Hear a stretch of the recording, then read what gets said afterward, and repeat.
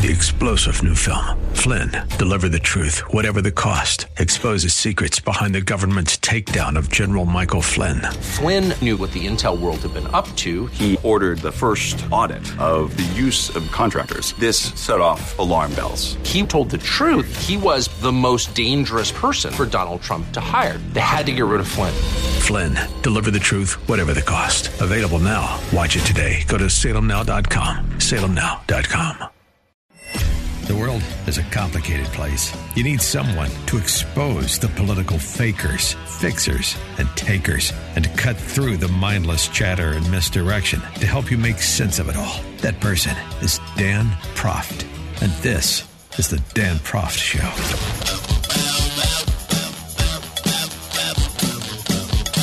Welcome to the Dan Proft Show. Thanks for joining me. Day 2.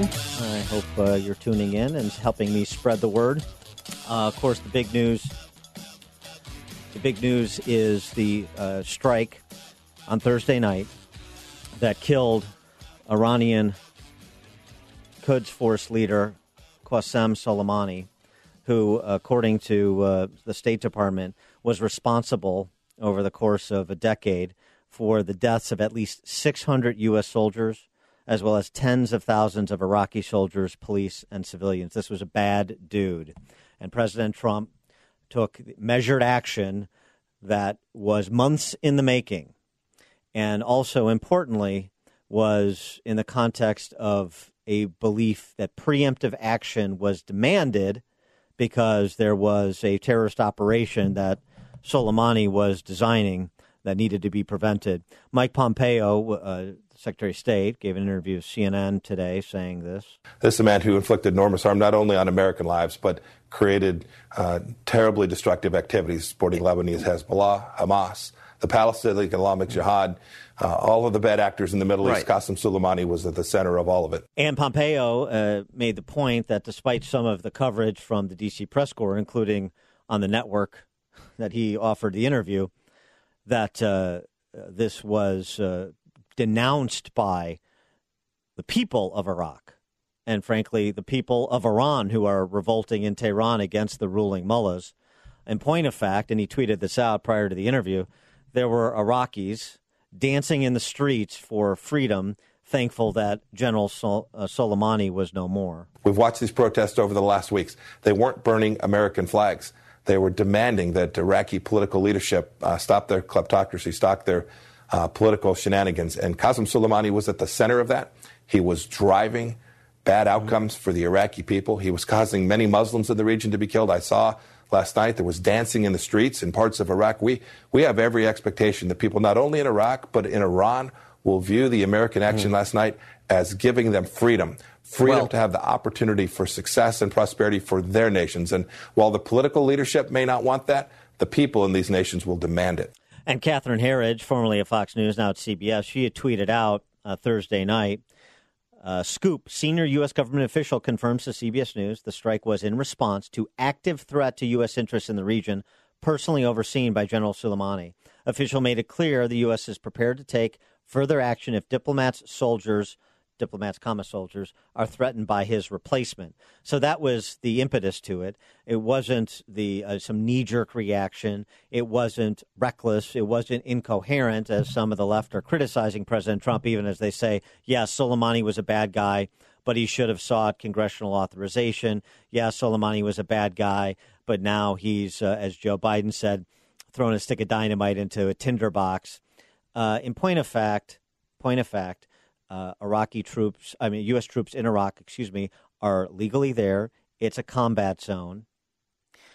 Iran attacked U.S. soldiers and, frankly, has repeatedly launched attacks. But the most recent attack, to which the administration responded with strikes in Iraq and Syria on Shiite militia targets, the most recent Iranian attack that killed an American contractor, wounded 4 U.S. soldiers, it is well within the rights of the administration, the executive, to authorize military action in response to that attack, troops legally there at the pleasure of the Iraqi government. And that military action necessarily includes a preemptive strike to take out a imminent threat. And that's what Catherine Herridge is describing per her conversation with an unnamed U.S. government official, senior U.S. government official. More context to this as well, too, just to drive home the point that there has been restraint exercised by the Trump administration, including, you'll recall, Trump calling off a strike because he thought that it would potentially endanger too many human lives, and that would have not been proportional to the Iranians' bad acts at the time. Mike Esper, Secretary of Defense, after the attack on the embassy in Baghdad had been quelled, but before last night's Thursday night strike, had this to say. Well, you have to look at the broader history here. So for several months now, and particularly in the last couple, we've had these Iranian-sponsored militia groups, in this case, Kataib Hezbollah, that has been attacking our personnel and our bases. And the attack that resulted in the death of an American and the wounding of 4 soldiers was actually 31 rockets fired at the base. We saw this uptick over the last 2 months, nearly a dozen attacks, increasing in both volume and the type of weapons used. And so, enough is enough. This is part of Iran's malign behavior that they've been spreading across the region from Africa all the way through the Middle East into Afghanistan now for 40 years. And it's this type of bad behavior that simply needs to end. And we resume all the we have all the capabilities inherent in the United States military to either respond to further attacks or to take preemptive action if additional attacks are being prepared. And so that's what they did. And in terms of the strategic interest of America here, the strategic interest is not allowing Iraq to become a proxy state for Iran. And so the argument that's been lodged by the left, including Andrea Mitchell, who was interviewing Secretary of Defense Esper, is that, well, this weakens the Iraqi regime. Does it? Or is it the Iranian influence that's weakening the Iraqi regime and delegitimizing it among the Iraqi people? I think the party that is weakening the Iraqi government and the Iraqi country is Iran. They are exerting their influence throughout that country through these Shia militia groups, through politicians that they control in one way, shape, or form. And so that's why I see that you see over the past few months, thousands of Iraqis, normal Iraqis, are in the streets protesting both corruption and Iranian influence in their country. In fact, as I recall, they torched the consulate in one of their provinces, an Iranian consulate, because they want Iran out of their country. And you'll recall that the Ayatollah Khamenei, had responded to a Trump tweet on Twitter just a few days ago after the attack on the U.S. Embassy in Baghdad. Responding to Trump, the Ayatollah tweeted, "That guy has tweeted that we see Iran responsible for the events in Baghdad, and we will respond to Iran. First, you can't do anything. Second, if you were logical, which you're not, you'd see that your crimes in Iraq and Afghanistan have made nations hate you." Well, Ayatollah, first, apparently the president can do something, didn't he? And second, made nations hate you? Oh, the lead state sponsor of terror the world over, Iran, hates President Trump, hates America. Yeah, we're aware of that, and that's a badge of honor, given the nature of the Iranian terror state, the Iranian terrorism state. I mean, that's what it is. It's a rogue nation. And President Trump took decisive action, measured, proportional, and in context. Also, a criticism of Trump that's often lodged about his sort of lack of appreciation for lessons learned throughout the annals of American history. Seemed like he learned 2 pretty good ones before launching on Soleimani, as well as in responding to the attack on the U.S. Embassy in Baghdad, where the attack was quelled, no evacuations, no injuries. He learned the lessons of Benghazi. And with respect to Iran more generally, learned the lessons of Carter and the Desert One operation back in 1979, where Iranians stormed the U.S. Embassy in Tehran and seized more than 4 dozen Americans who would be held as hostages for more than a year. No repeat of either one of those episodes. And for that, Trump deserves credit. And the left doesn't know what to do with him because, of course, they have to be critical. Everything Orange Man does is bad. So, of course, they have to be critical. conceding that Soleimani was a terrorist architect, and so the world is a better place without him, just as the world is a better place without al-Baghdadi. But I don't like the way you did it. Well, they don't like that he did it at all, because this is the same party that chose a policy of Neville Chamberlain peace in our time appeasement with these terrorist mullahs, isn't it? The pallets of cash, the glide path to nuclearization, the hosting of some of those who were leading the attack on the U.S. Embassy in Baghdad in the Oval Office, as President Obama did during his tenure back in 2011. Cutting short the surge in Iraq, as President Obama did in 2011, which opened up the avenue for Iranians to exert their influence in Iraq. No, Trump learned the lessons, and he's taken a hard line, and he was being tested by Iran, and he's essentially signaled, I think, to the mullahs that he is equal to the task at hand.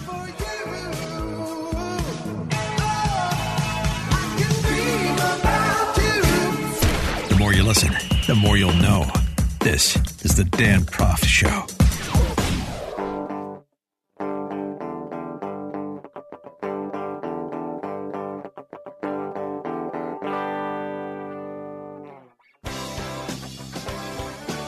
Welcome back to the Dan Proft Show, and His Eminence, Meet the Press moderator Chuck Todd, was on NBC this week in one of the morning shows with Savannah Guthrie previewing 2020.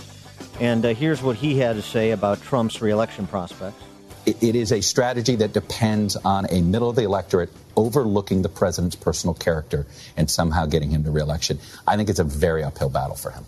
The first part of that may be right to a certain extent. I wonder about the characterization of it being uphill at this point with, as Peggy Noonan writing in the Journal, the Democrat primary candidates flailing away, not realizing they're flailing away as they've moved too far left too fast. Victor Davis Hanson also doing a little bit of compare and contrast among his unscientific group of folks that he talked to in 2016.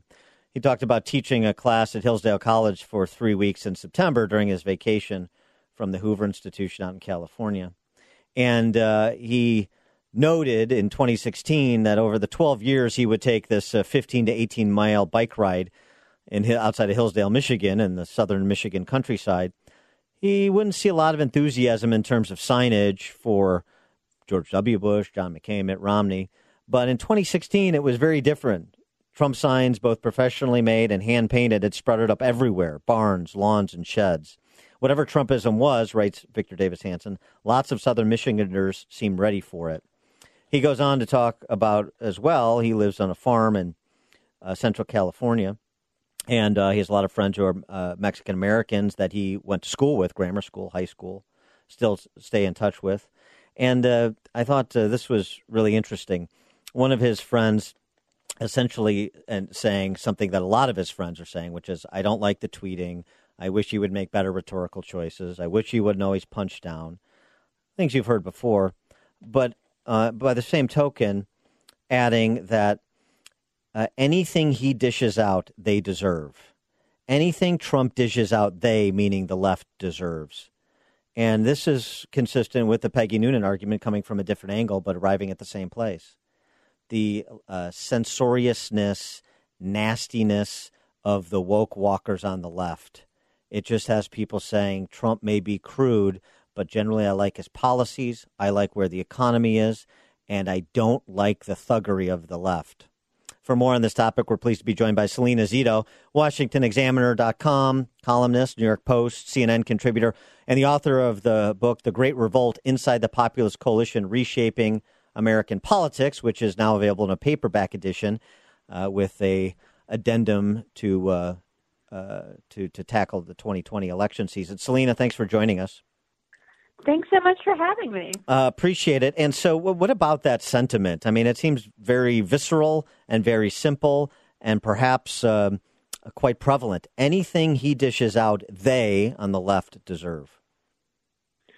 Well, I would add to that. And it's something that I've been reporting about since 2016. It's not just the left. It's also the sort of establishment right.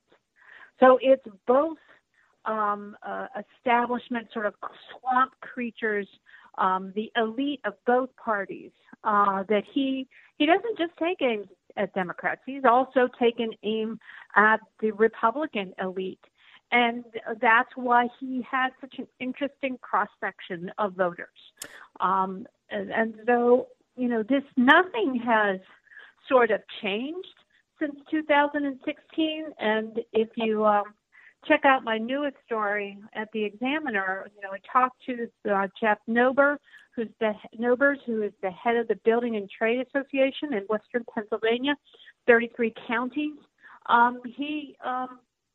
He said, not only am I seeing my members that voted for Trump, and these are union men and women, but I'm also seeing ones that didn't vote for him, that either sat it out or voted for Hillary, moving over towards him because of that sort of prickly personality that he has, while they, again, has been repeated by a lot of pundits, it's not something they like and admire, but they think it is something necessary, and they also love his policies.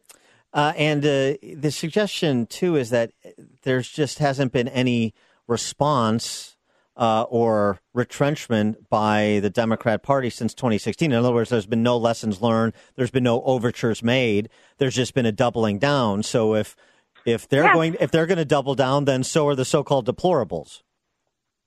Well, yeah, I mean, and I think there's another nuance that people are missing. And not only has there been not only are they doubling down, but there's been no sense, again, not just from the Democrats, but also the never Trump elitists who don't, you think about our lives and our jobs and our families. If we make a mistake and we suffer a setback, typically what we do is we regroup and reflect on, dear God, what did I get wrong? How did I get to this place?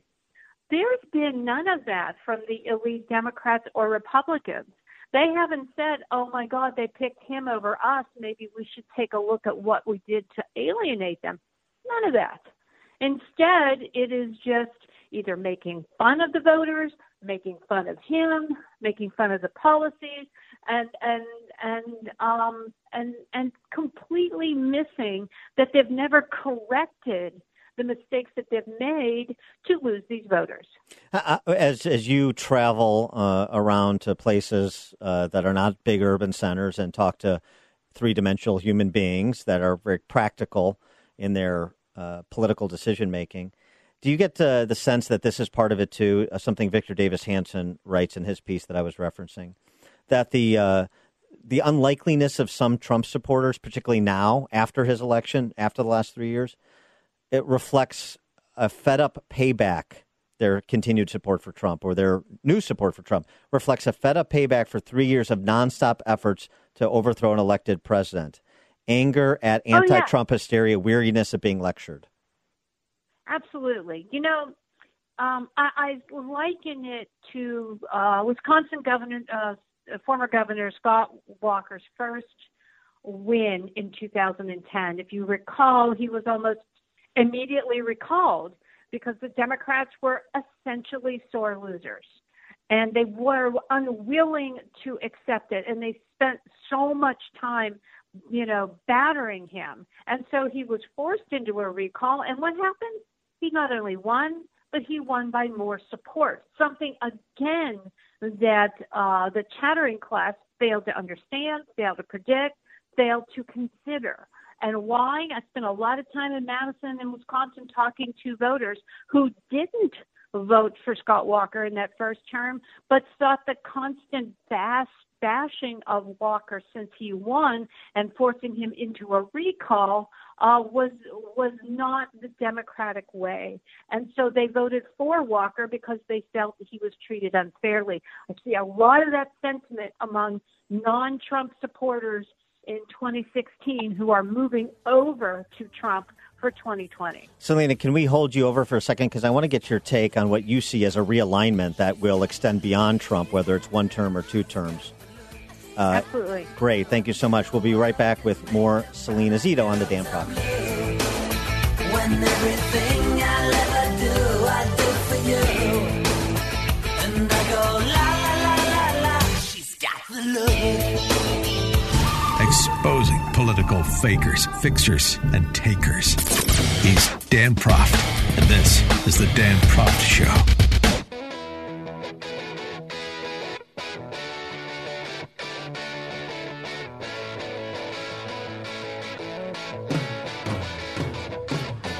Welcome back to the Dan Proft Show. We're talking to Selena Zito. She is a columnist for the Washington Examiner, New York Post, contributor to CNN, and the author of the book, The Great Revolt, Inside the Populist Coalition, Reshaping American Politics, which is now available in a new paperback edition with the treatment of the 2020 election cycle. And Selena, in your one of your most recent pieces, you argue that basically there's a realignment going on, a political realignment going on in this country. The blue wall crumbled in 2016, and it's going to stay crumbled. You write, large strata of the population are now not just eager to vote in the next race for president, but eager to vote against the party of their ancestry. This enthusiasm for new alliances is perhaps the greatest indicator of lasting realignment. So this realignment extends beyond Trump, you're arguing. Yeah, absolutely. So one of the important things that my co-author Brad Todd and I decided that we wanted to understand, and we thought it was important to historically understand, was the election of 2016 a fluke, or is this the new conservative populist coalition, the realignment of the Republican Party? And we concluded after interviews and a lot of polling data that this actually is a realignment. This is the new Republican Party. It's more populist in nature, and it is still conservative, but it does have some aspects of the New Deal Democrat voters that that have moved over towards the Republican Party. The Democratic Party as well has realigned. It has decided that it no longer wants the white working class as part of it. And while they still sort of squeaked by and supported Clinton over Trump in 2016, there was a 20 to 30% drop in support away from the Democrats. I think in 2020 we're going to see the final end of the white working class going into the Republican Party. This realignment is, for now, usually our realignments last about 40 years. I don't see this changing for at least a generation, probably more likely two, although with technology it's always sort of difficult to predict because that has changed the longevity of all things in our culture. If this realignment, does this present an opportunity for Republicans to enjoy more support from minority voters? I referenced some of the polling we've seen that Trump's approval numbers among black voters and Latino voters is actually surprisingly high. Now, whether that translates into that percentage of that vote, that's a different story. But there seems to be an openness that maybe hasn't been present before. Absolutely, and I think that to see the best evidence of that is to take a look at the 2018 Senate election of Rick Scott. He received the highest number ever among Hispanic support, and also received high marks from African Americans. And you see that overwhelming approval rating that his the guy who followed him in the governor's seat, Rick DeSantis, is receiving as the current governor of Florida. These movements are real; they're not imagined, and a lot of them have to do with economic prosperity, not only among Hispanics, but also among African Americans whose approval of the president has spiked. Well, and so are we looking at a reversal of the caricatures of the two parties? the Republican Party is going to be a working, low to middle income party, generally speaking, and the Democrat Party is going to be an elite party. It's going to be college educated and those on the upper end of the socioeconomic quintiles. Yes, I absolutely agree with that. I think the last time that we saw the parties holding on to the stereotypes was in 2008. And that has just, until 2016, the Democratic Party, in fact, I would argue until 2012, and we wrote this in the book, till 2012, Obama had kept the New Deal Democratic Party intact, and Mitt Romney had kept the sort of Barry Goldwater Republican Party intact. Obama changed that. He went for the Ascending Coalition, which is minorities, young people, women, and just enough white working class. We're going to have to leave it there, Selena, though I do appreciate the book, The Great Revolt Inside the Populist Coalition, Reshaping American Politics. Thanks for having me.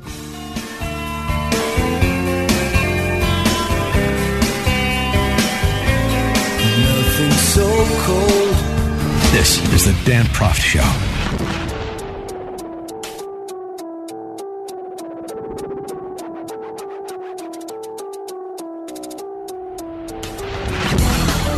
Welcome back to the Dan Proft Show, and the D.C. Press Corps is doing its best with the help, of course, of Chuck Schumer and other unhinged Democrats to turn any morsel of news into something that is, again, smoking gun. This is consistent with the breaking news, bombshell hysteria of the press corps from the first day of Trump's presidency. So the latest smoking gun, the latest indication that Mitch McConnell must obey Chuck Schumer's demands for document requests and witnesses to be subpoenaed in a Senate impeachment trial is emails that were unearthed through a FOIA request by the Center for Public Integrity that detail communication between the acting Pentagon comptroller, a woman named Elaine McCusker, emails she sent to officials at the White House's Office of Management and Budget. And you'll recall one of the individuals that Democrats want subpoenaed is from the Office of Management and Budget, including Chief of Staff Mick Mulvaney. But the email McCusker sent to OMB in which she raised concerns about the legality of the hold on the nearly $400 million in Ukrainian aid. Pentagon officials' frustrations were unequal, however, as an OMB spokesman says. In point of fact, Rachel Semmel, who's a spokeswoman for the OMB, said, look, there was agreement every step of the way with respect to the military aid between DOD, Department of Defense, and Office of Management and Budget lawyers who are responsible for working out the details of the hold in line with the president's priorities. So there's no so McCusker's anxieties or frustrations were not necessarily shared by everyone at the Pentagon. And secondarily, despite dire predictions McCusker was making, warning that some of the aid was at a risk of not being spent because of the impending end of the fiscal year, the White House, after lifting the hold on September 11th, the aid did make it to Ukraine before the end of the fiscal year. Chuck Schumer suggesting that, and I'm quoting him, this is a devastating blow to McConnell's push to have a trial without the documents and witnesses we've requested. Well, what's new here? It's new here that the president was involved, directed the hold on release of the aid that had been authorized. That's not new. Of course he knew. Is that not what the transcript of the phone call so indicates? Of course he knew. The idea that this is some sort of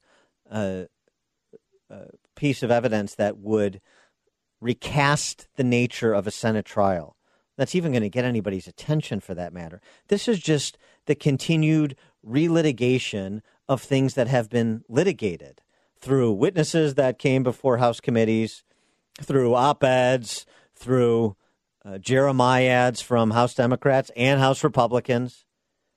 This doesn't move the needle an iota, and the desperation on behalf of Democrats as well as their handmaidens in the media, they're having a debate over unmasking the whistleblower. Yahoo News, the debate over unmasking the whistleblower. What debate? What debate? The whistleblower was unmasked effectively weeks ago by the Paul Sperry investigative piece in Real Clear Politics, RealClearInvestigations.com about him. And then all of this hand-wringing about this is the name that shall not be spoken. I mean, it's like Frau Blucher and Young Frankenstein. May I present Frau Blucher? You can't say Eric Ciaramella? Remember, you've had Republicans say, oh, you want to send a trial? Sure. Our first 4 witnesses are going to be the whistleblower, going to be Hunter Biden, going to be Joe Biden, and going to be Adam Schiff. And perhaps this is why there's histrionics from the left in defense of the whistleblower at fever pitch. Perhaps the exact nature of the collaboration, dare I say collusion, between the whistleblower and Adam Schiff's office in the run-up to the whistleblower complaint being filed, and then everything that's proceeded from that filing. Perhaps that's what actually is at bar here. I'll tell you what, this also speaks to something else, a good piece by Matt Margolis over at PJ Media, talking about draining the swamp. And we've got a lot of swamp draining to do when it comes to top law enforcement and intelligence agencies. I mean, this week we have also the news that Andy McCabe admitted to FBI investigators that he lied. So George Papadopoulos gets indicted and goes to prison for a couple days lying to the FBI. And Michael Flynn, General Michael Flynn, is pleading guilty to lying to the FBI as a part of a plea agreement. Andy McCabe admitting, per, again, a FOIA request that unearthed effectively transcripts of the interviews between FBI investigators and Andy McCabe, the deputy director and acting director for a time of the FBI, that the story he told them initially about leaking information wasn't true. And where is the reckoning for Andy McCabe? The Inspector General for the Department of Justice has made a criminal referral on McCabe going back to a report that predates the one in December. And yet we see Andy McCabe, when we see him, holding forth on CNN as a legal analyst, as a law enforcement analyst. You know, this is a real problem. It used to be a problem with the left, too.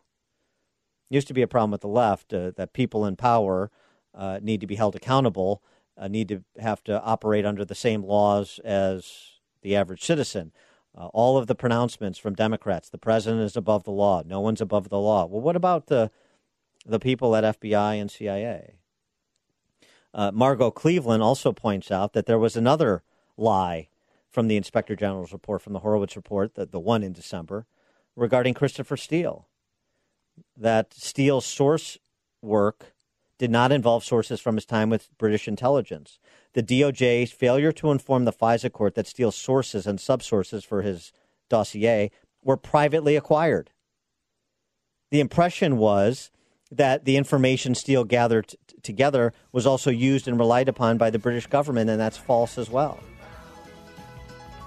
False as well.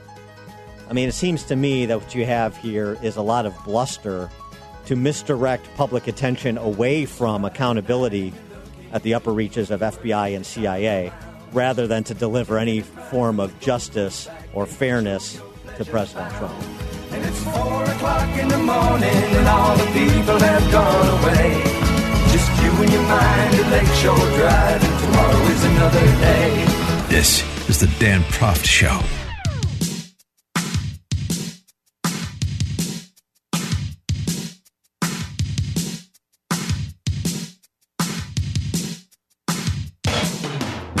Welcome back to the Dan Proft Show. I just want to pick up on something I was mentioning when we were talking about the impeachment developments. And by the way, Missouri Senator Roy Blunt, who's part of McConnell's leadership team, is suggesting that the impeachment trial in the Senate should be done in time for the president's State of the Union address, which is scheduled for the first week of February. So there's one suggested timeline.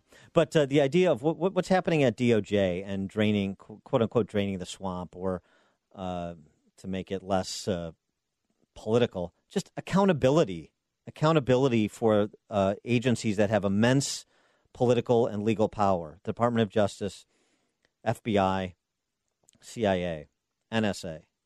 Analysis, I mentioned Matt Margolis' piece in PJ Media.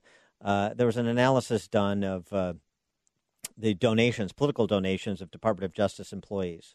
Now, keep in mind, this represents a fraction of the tens of thousands of Department of Justice employees, but I think it's instructive nonetheless, much like if you looked at a college campus, the professorate and administrators on a college campus, small percentage of them are political donors, but it's instructive, the distribution of political donations. Well, so is the case with DOJ.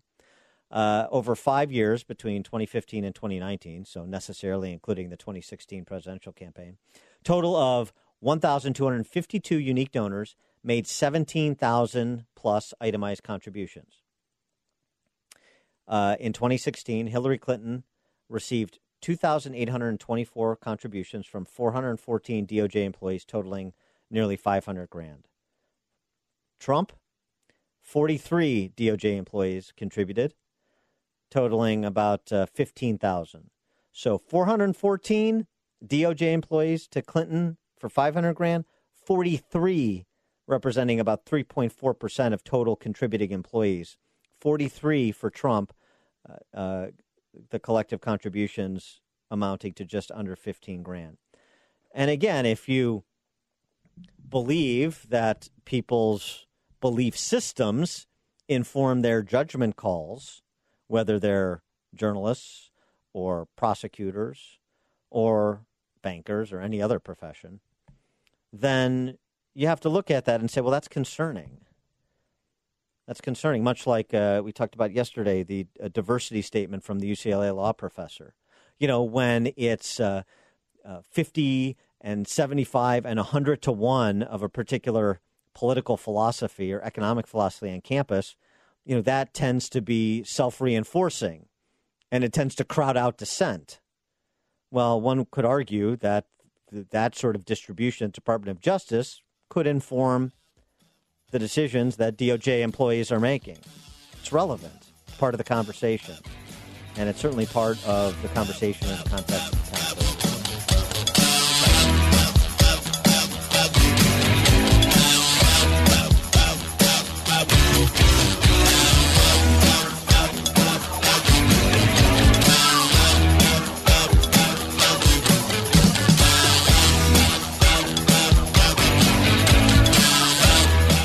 Grab a good seat and sharpen your pencils. Class is in session with Professor Dan Proft and the Dan Proft Show.